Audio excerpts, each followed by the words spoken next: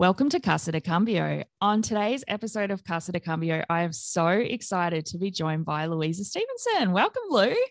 Thank you. Thanks, Tash. Thanks for having me on. Good to be having some social interaction now that we're months into the latest stint of restrictions. I know. And on that, how is your week going? Because it's Friday today. So have you had a good week? Yeah, major event, definitely the earthquake, Yep. event this week. Hopefully we don't have any aftershocks today during our chat. I'm not sure my strategy of running onto my first floor cantilevered balcony in case my building collapsed was the best idea. When I listened to the experts talk about what to do in an earthquake later on the news, that was definitely not one of the strategies they recommended. Well, we don't know because we don't have earthquakes here. So I think everyone Yeah. was, so you know this because we texted, but I didn't feel the earthquake. And I've got Yeah. massive FOMO because people like one street away or two streets away from me were like, whoa, my whole building. I was like, what's wrong with me? I was at home making a cup of tea. And then all these people were asking, and I was like, what? Yeah, that is so bizarre, isn't it? I feel Yeah. like somebody suggested it's because I don't have a soul. That's definitely not it. Definitely not it. I heard the seismologist say that some people didn't feel it, and even the seismologist that was on the news said he didn't feel it. And his wife called him and said, "There's just been an earthquake. Come home." So he was out bushwalking or something and didn't feel it. Where he was at the time. So. Yeah, nothing to do with you. Don't worry about that. So apart from the earthquake, have you had a good week? Yeah, not too bad. Good. Things look like they're getting a little bit better, with some restrictions being lifted. So keen to get out and enjoy that as long as it's not raining. Not much of a picnic day today. So I know. I feel like that happened last year. They said you can go outside and have picnics, and then the weather was just so bad. And everyone was like, well, what am I going to do with this? And it's the same, like, I went for my walk just before because, the weather's starting to turn and it's going to be cold and rainy all weekend. But that's also okay. Or maybe it'll change. Maybe Sunday will be all right. I'm staying optimistic. Yeah. Anyway, today I'm so excited to finally get you on the pod because we've been speaking about you coming on the podcast for a little while and it's finally happening. And you're going to talk about emotional intelligence, which I'm so I'm just thrilled to be having this discussion with you because it is such an important part of being a good change manager and being a good change leader. So it's, so good to have somebody on who is an expert in that topic. But before we get into that, there's a couple of questions I ask every guest who comes onto the podcast. And the first one is, what are you currently watching, reading, or listening to? Yeah, so I am completely obsessed, I think that's fair to say, with renovation and interior design shows. Yeah. I think because I'm so determined to learn how to make my home much more enjoyable to spend so much time in. And I've watched every Grand Designs episode ever recorded, which is quite a feat. And Restoration Australia and things like Queer Eye More Than a Makeover, which I think they have a really good feel-good element to them. So absolutely loving those. And I think I've nearly convinced myself that I can start making my own furniture, maybe just with a quick workshop lesson at Bunnings when they reopen.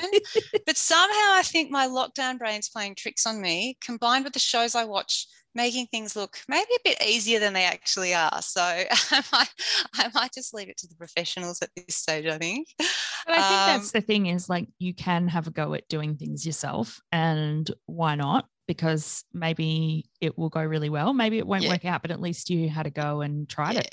Yeah, I might give it a crack. We'll see how we go.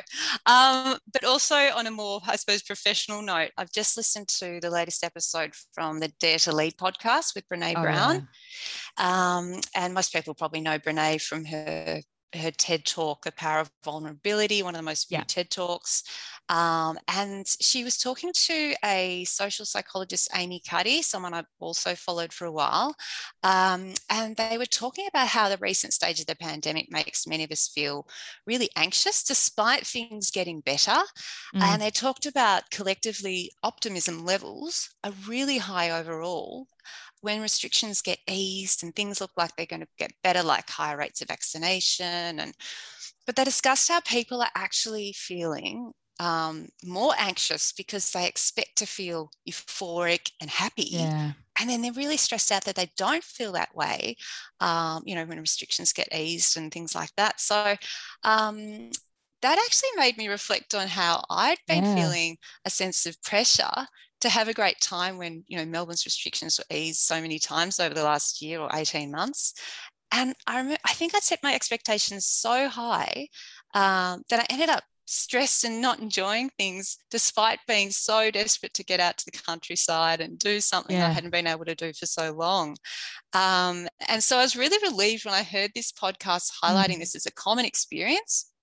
And even a well-known psychological phenomenon called affective or emotion forecasting, where people are poor at predicting what their future emotions might be. So whether they're going to be pleasant or unpleasant, people typically predict that they're going to feel much better than they do for longer than they do. And the opposite's also true.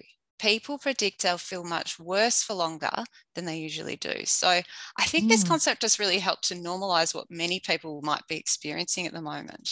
Yeah, absolutely. Because I remember like how I was feeling probably around this time last year, because restrictions were starting to ease. We were, you know, coming out of our second wave and lockdown. And I thought, oh, well, there's, you know, vaccines on the way. And I think a lot of us kind of thought, well, the vaccine's going to be the silver bullet and we'll just get the vaccine and then everyone will get it and it's going to be amazing and COVID will be completely gone and we will have forgotten about it. And then like realizing that this year is just as bad as last year, even, you know, because then there's things like bungled vaccine rollouts and anti-vax protest, and you're like, oh, and the new strain and new strains that are, you know, or variants, and and just having that realization that COVID's here to stay, and like, you know, we all need to learn to live with it and in our own way. That's been quite difficult. And I thought this year was just going to be so amazing. And it's been kind of the same as last year, but at the same time, it didn't take that long to process and went, all right, back on the podcast train and keep doing all the things you were doing last year. Throw yourself into something. Well, I'll make sure that podcast, because I love Brene as well, is included in the show notes so the listeners can access it. But that was a really good recommendation. The other question I wanted to ask is, what is the best piece of career advice you ever received? Yeah, so I think probably do what you love for work, which I suppose most of us have heard at some point or many points in recent times. But I finally listened to this advice when I made a career change to focus on emotional intelligence, or EI. And I'd researched EI in my honours year at university as an undergrad, and I loved the topic back then. But it was actually, I think, another decade before I made the career change to focus on EI development. And I think one of the main reasons why I love working on it is because the key focus is supporting other people to enjoy their work more, which is just so important for well-being. And I think another reason I love working on it is because a key part is learning strategies to increase positive emotions in ourselves and others, which is obviously so important for well-being, but a lot of people don't realise how much positive emotions are linked to performance. So positive emotions might be things like feeling valued, hopeful, trusted, supported, or feeling like you're doing purposeful work. And something I've noticed when working with others is that people too often don't love their work because they feel less of these positive emotions and instead feel unpleasant or difficult emotions like feeling overly worried or feeling distrust, or perhaps not feeling supported enough by leadership or their organisation. So my key motivation is to support more people in developing EI so they can create workplace environments and build relationships that help them and other people enjoy their work or love their work more. So so that's probably the best advice. I wish I'd taken a little bit earlier in my career. But don't we better all? late than never, right?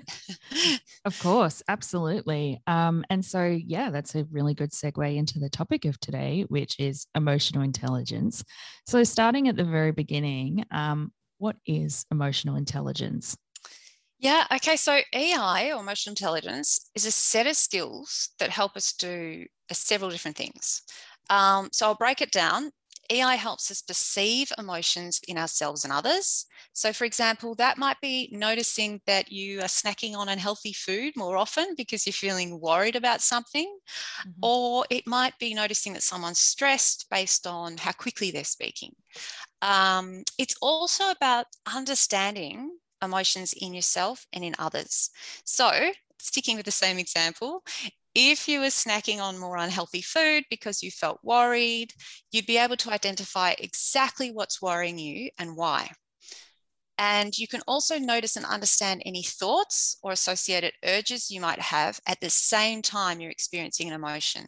Yep. So, for example, if lately you found yourself snacking on more unhealthy food or drinking more alcohol than usual, which I think many people can relate to, you might be able to identify feelings of worry about impacts of the pandemic or feelings of boredom from restrictions.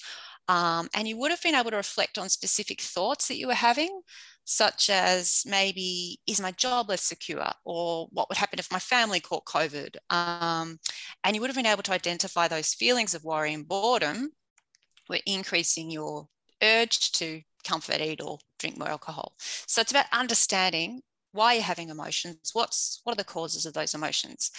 It's also about how you express emotions to others. Yeah. So when you feel worried or stressed, how often are you able to keep an appropriate tone of voice?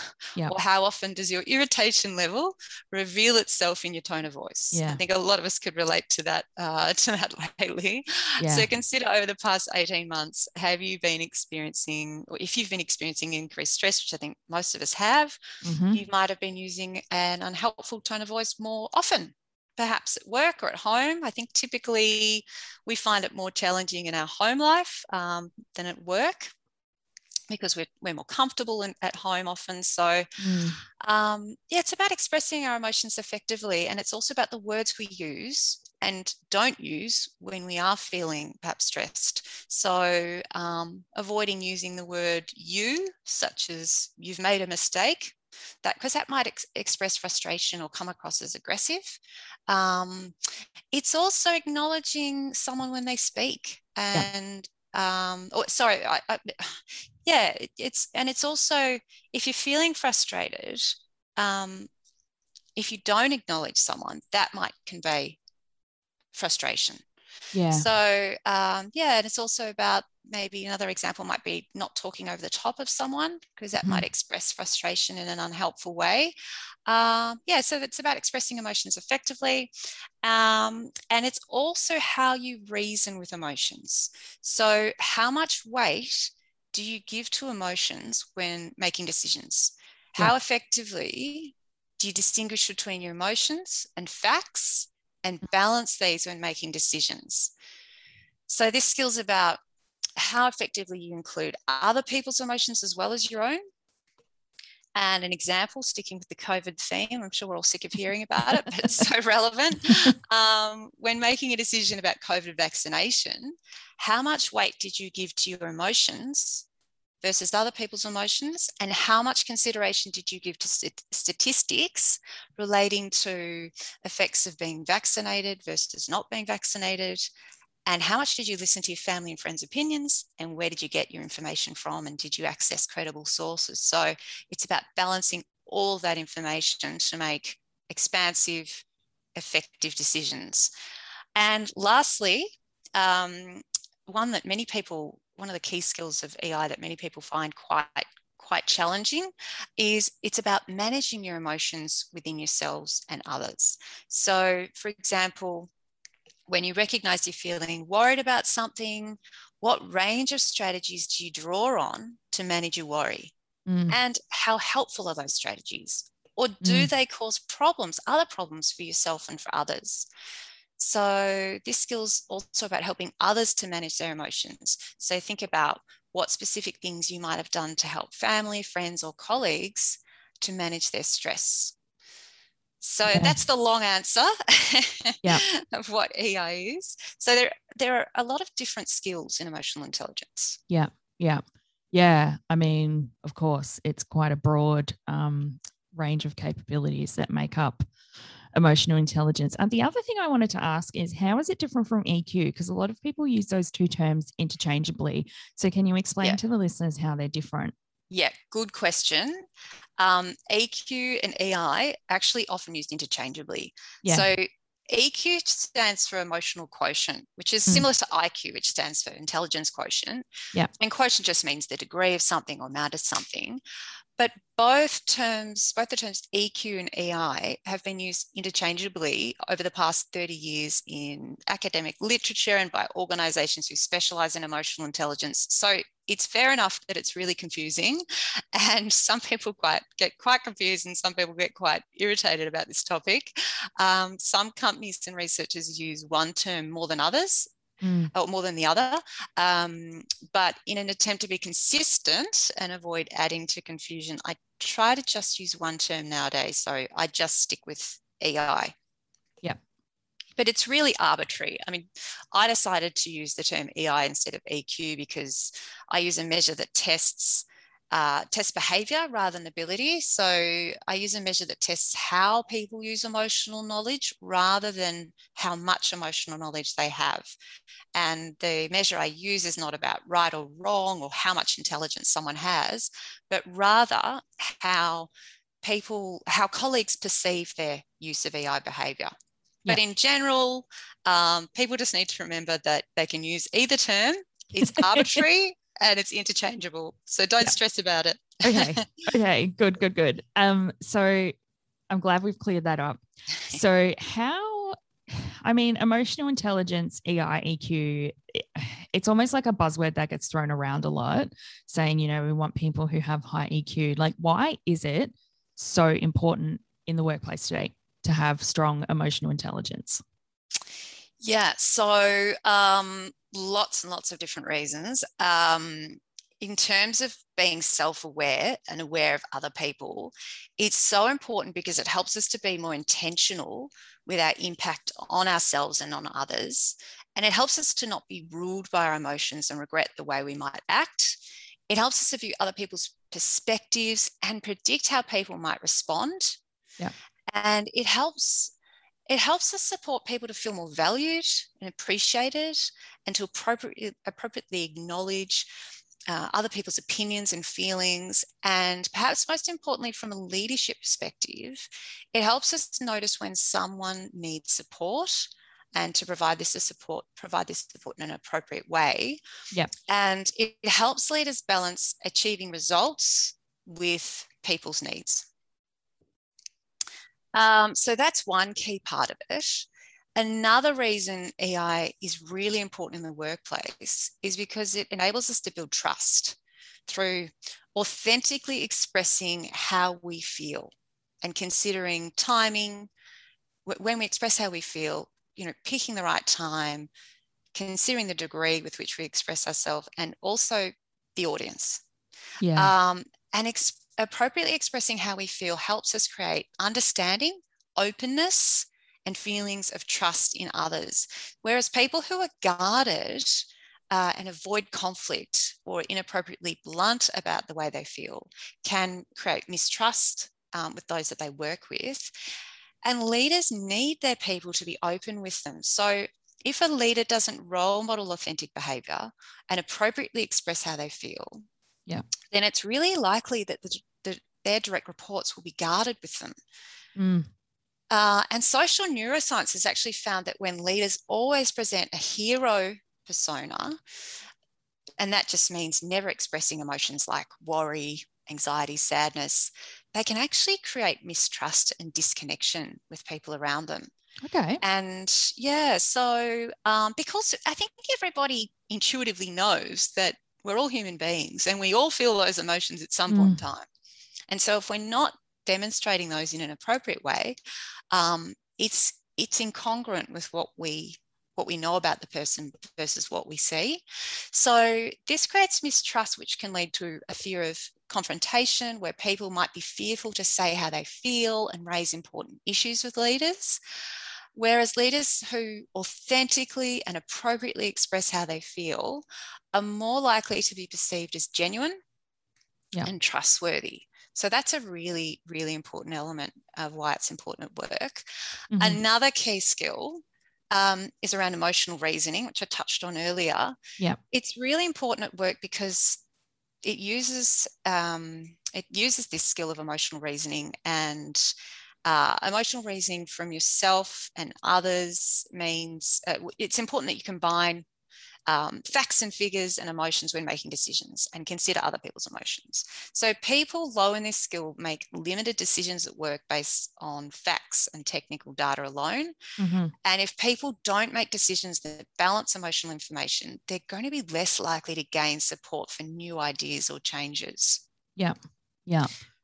Sorry, I just want to expand on that a little bit because I feel like that one is kind of so key to change management, because absolutely part of the reason changes fall over or don't get adopted or don't go well is because people have considered the technical aspects or, monetary things only, and they actually haven't considered the impact or how it's going to impact people or how people might feel about it, and, how we help, build their capability to adopt the change and all of that stuff. So I feel, sorry, I just wanted to call that out.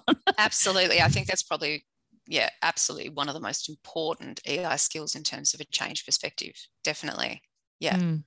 Anyway, you were going to say something else. Yeah, no, I was also going to talk about from an individual perspective, for our decision making to be effective, we need to be activating and listening to both the rational and emotional parts of our brain.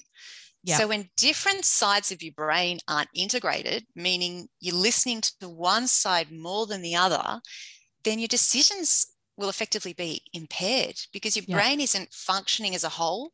Yeah.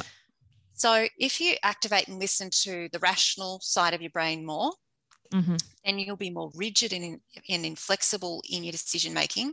Or if you activate and listen to the emotional part of your brain more, then your decision making might be more chaotic and disorganized. So when we get stressed, most of us typically default to using one side more than the other. Yeah. No, I know what mine is. Yeah. I'm on the emotional side. But a lot of people are on the other side. So it's really important that we learn how to make decisions that balance both, that activate both parts of the brain and use both facts and emotional information. Amazing.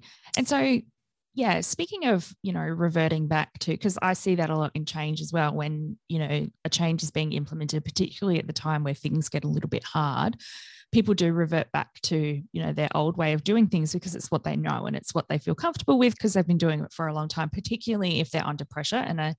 And I see that as well in, if you're dealing with people who, they have a day job, but they're asked to help implement a change in addition to their day job and they get really busy. It's easier to focus on the day job because that's what they know and they feel more, productive doing that. So I see that a lot in my career as a change manager.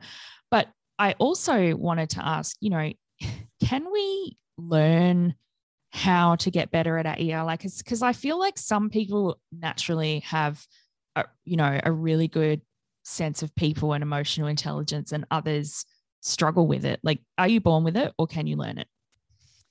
Yeah, so I think we're born with an innate level of EI, but just like other skills, the extent to which we are taught to demonstrate EI either implicitly or explicitly by our parents and other people as we're growing up plays a huge role in our EI development. But the good news is that while the nature and nurture set the foundations for our EI, decades of research has shown that people can significantly develop emotional intelligence. So research has actually shown that EI assessment and development programs can improve EI by an average of 20%, which I think is pretty significant. Yeah. But like any skill though, EI development is going to depend on your motivation. So whether you value EI and you're driven to demonstrate it. And it's also going to depend on opportunity to practice. So if you live alone at the moment, or you're not working, or you're working remotely with few meetings, you might have less opportunities to practice EI than someone who's regularly interacting with others. And like any skill, we can become rusty when we're not practicing often enough. But I think self-reflection and feedback are critical in developing our EI. I don't think anyone who's self-aware would say that they can't improve a skill further, whatever that skill might be.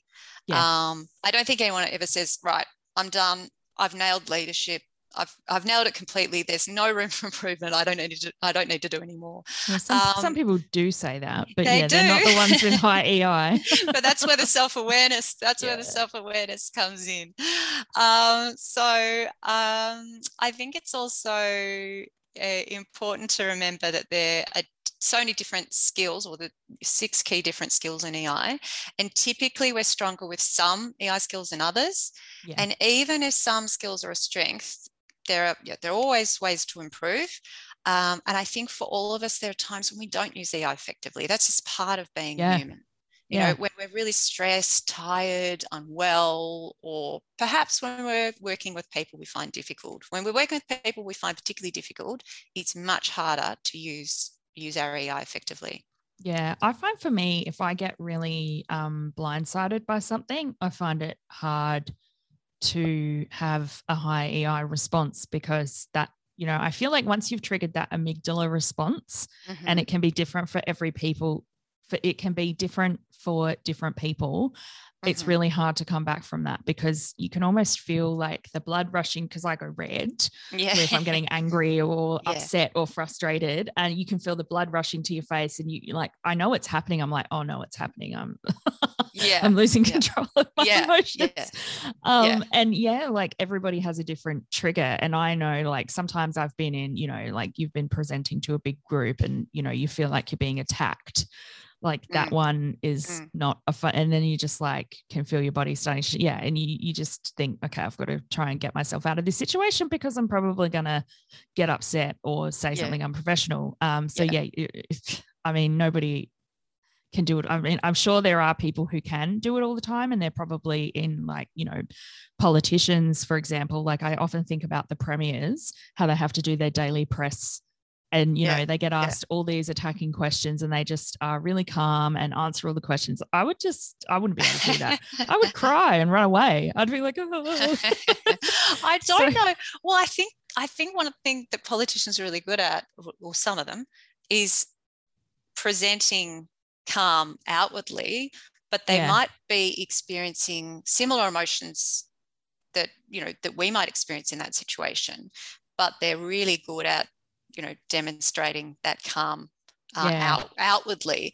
But EI is also about managing the emotions on, you know, internally, so that we can feel less of those intense emotions and, you know, I'm definitely not saying politicians have high emotional intelligence, because there's a lot of lack of empathy and other problematic behaviors. But I have often thought about, you know, like what my strengths are and what my weaknesses are. And like, I just think, I couldn't do that. I don't think I could do that every day and just be calm.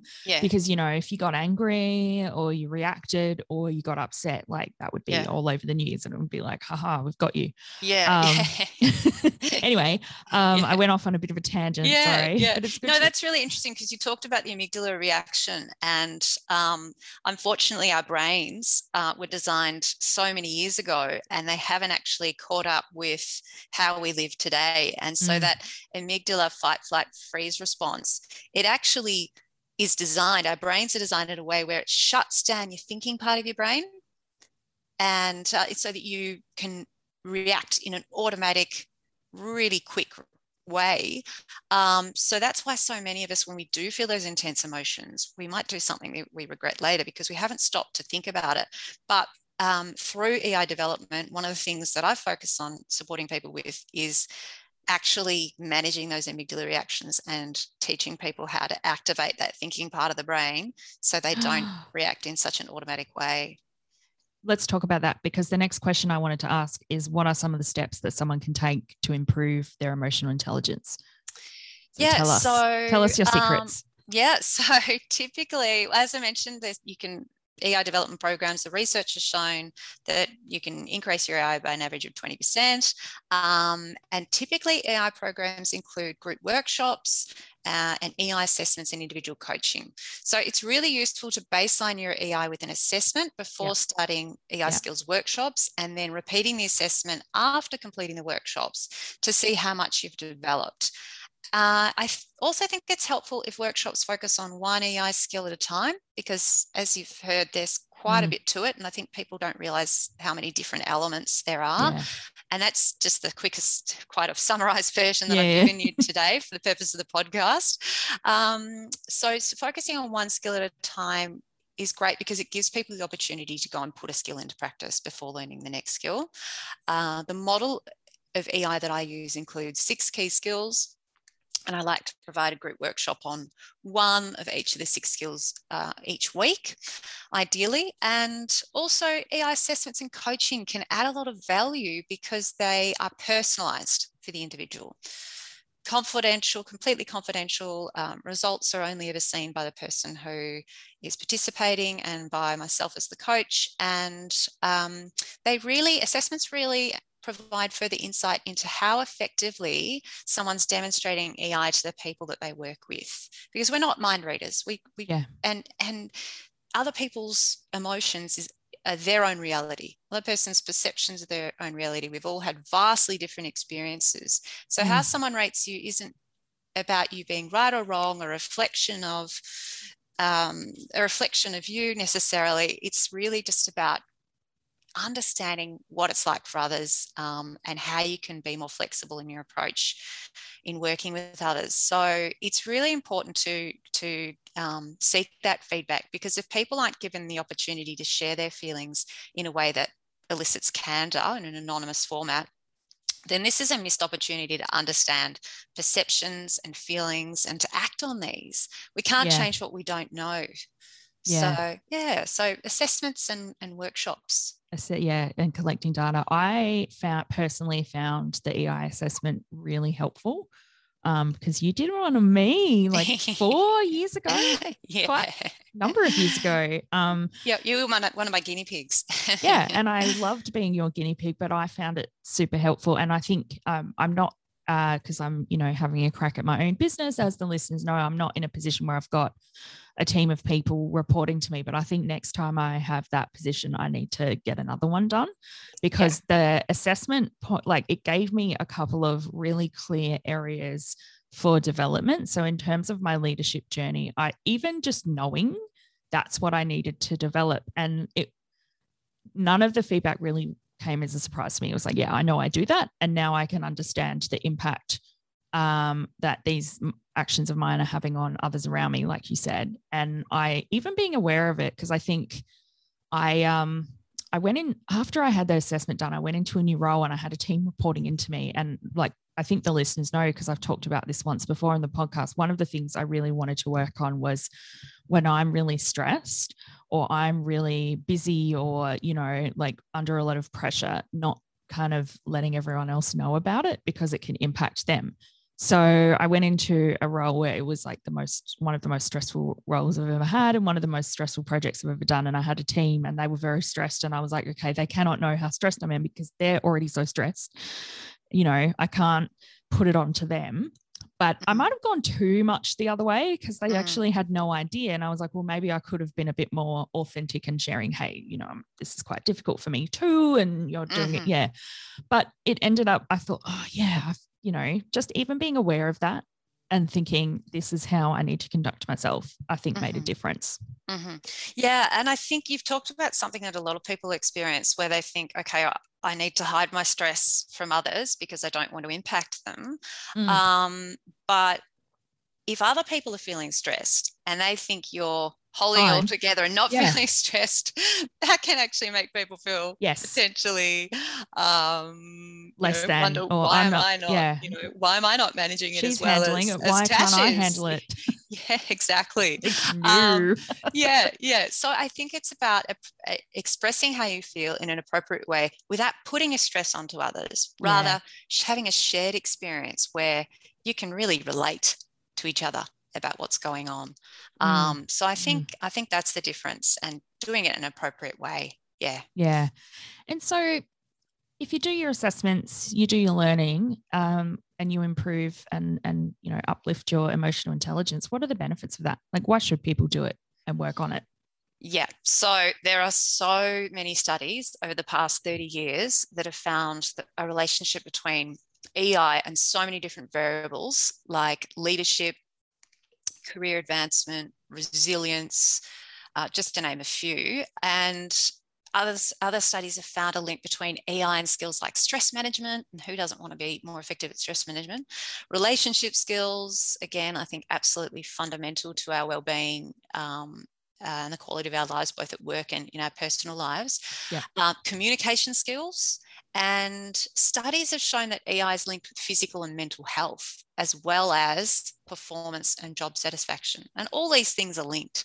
So I think one of my favorites and one of the most important benefits is the ability to communicate in a more effective way, to use assertive communication rather than other unhelpful communication styles like avoidance, aggression, or passive aggression, or even manipulation. So if we use unhelpful communication styles too often with others, it can actually threaten our relationships. So our ability to use assertive communication, even when we feel stressed, is critical to our relationships and conflict management, both at work and in our personal lives. So EI, managing our emotions, helps us to avoid those unhelpful communication techniques or strategies, and helps us to maintain that assertive communication. So appropriate tone of voice, body language, eye contact, keeping issues focused with specific suggestions for changes, not using generalized statements like you always or you never, no power posing. No power posing, leaning back in a chair and power posing. No squinty, narrowy eyes when someone's talking to you about something. No furrowed brow. No intense staring or averted eye contact. What about if you're quite a tall woman and you know you're going to deal with a difficult stakeholder, so you decide to wear extra high heels to the difficult meeting? Is that bad? Not that I'm doing that at the moment, but I used to enjoy doing that some years ago.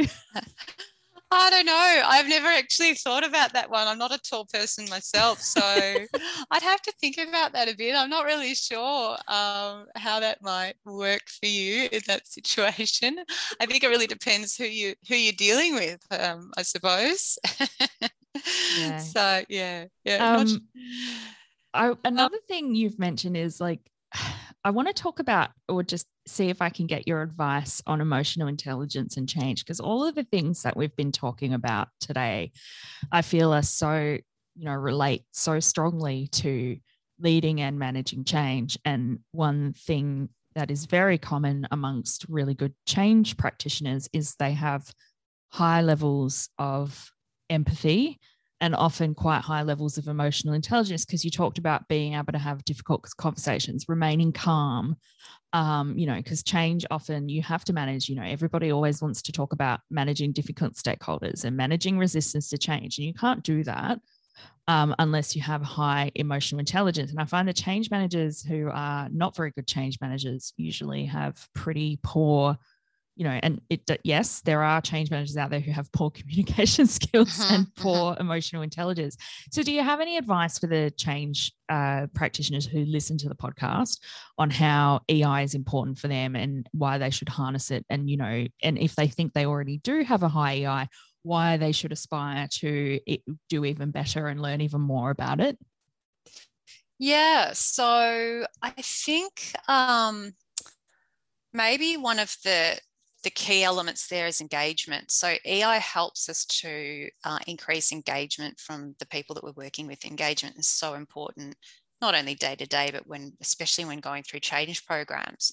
And really interestingly, there was a study of over 2 million working Americans that found only 26% of employees are engaged. And that's not, I don't think they were looking at change programs at that point in time either. So people with high levels of EI report high levels of engagement. They have less days off. They're less likely to leave their job, either voluntarily or involuntarily. And EI enables leaders or change managers to support employee engagement by ensuring people feel that they care about them and that they care about their development. So leaders with high EI make sure their teams receive regular recognition, appreciation, So it's really win-win, and that supports engagement and performance. So that's really win-win for the individual and for the organisation.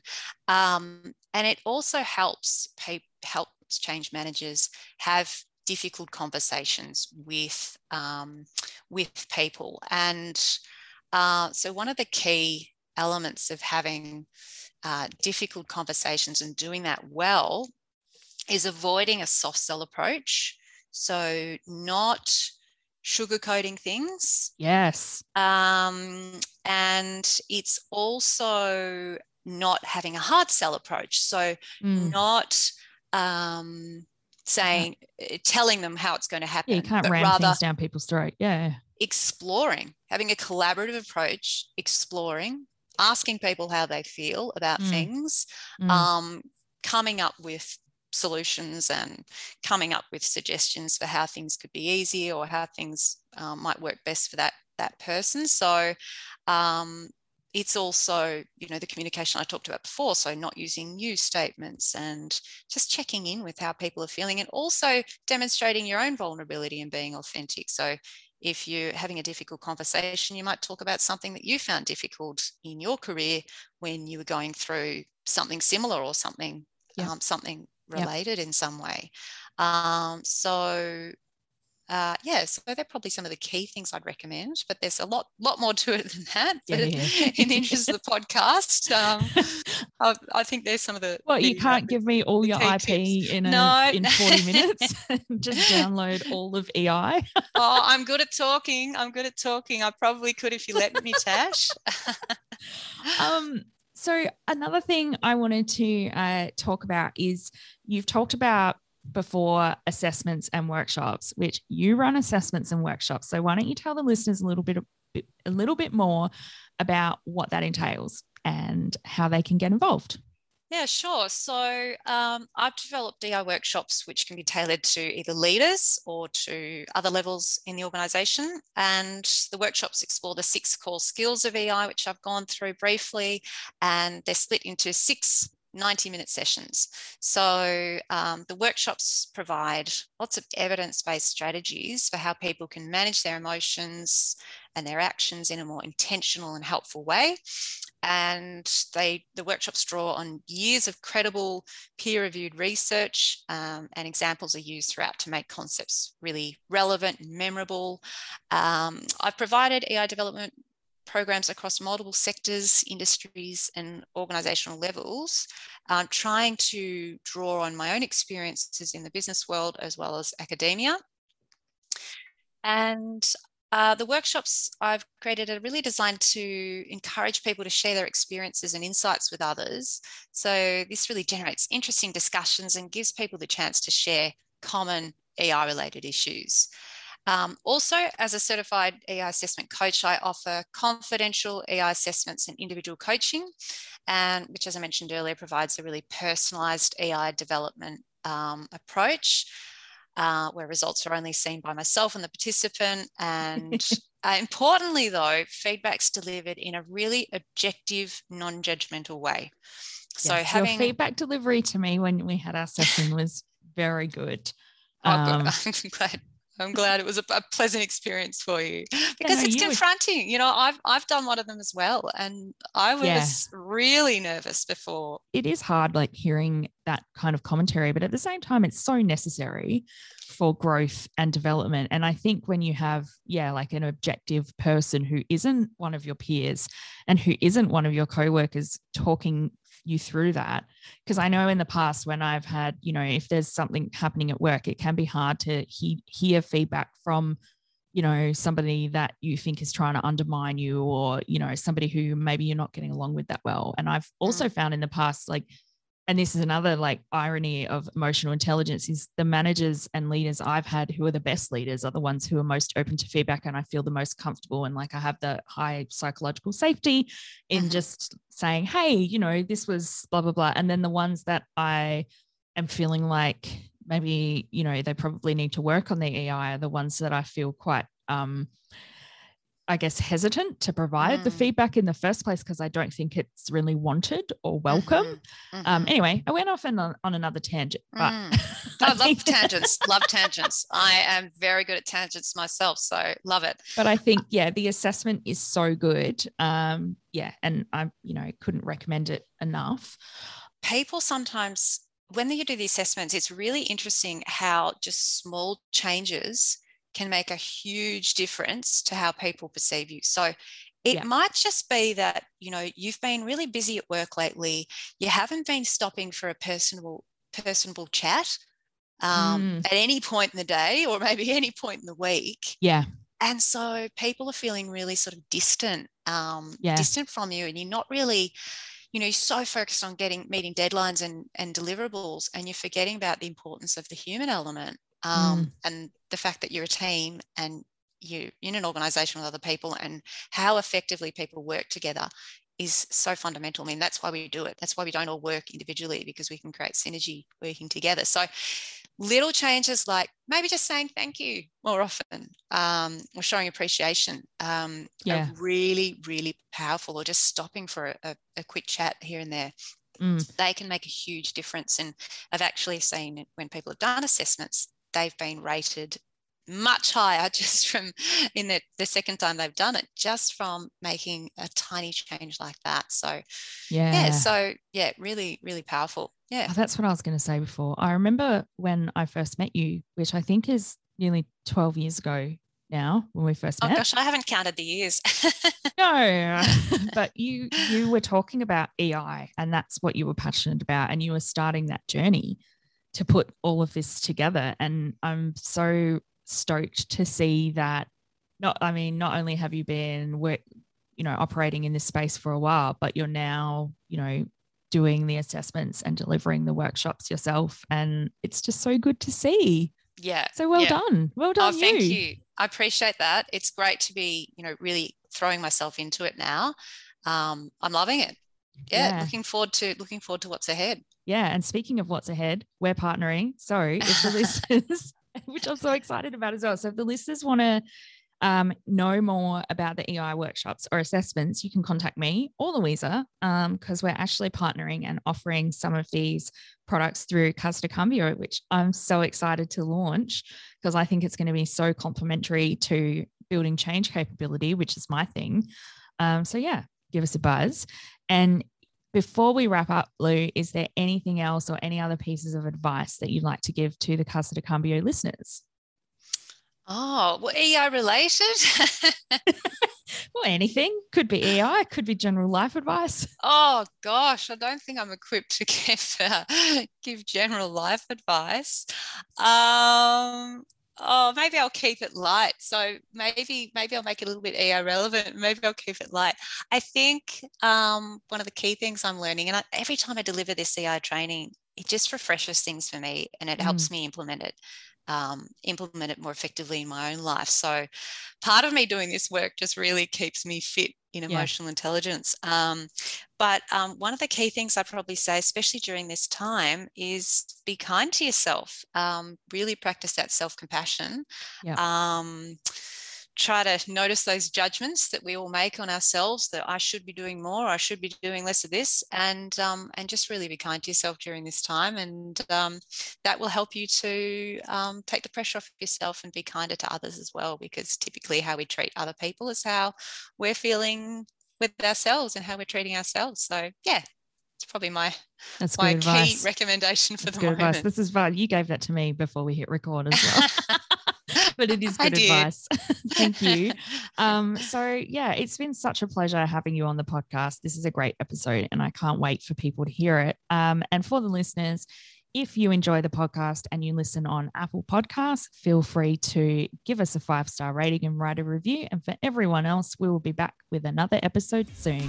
Thank you, Louisa. Thanks, Tad.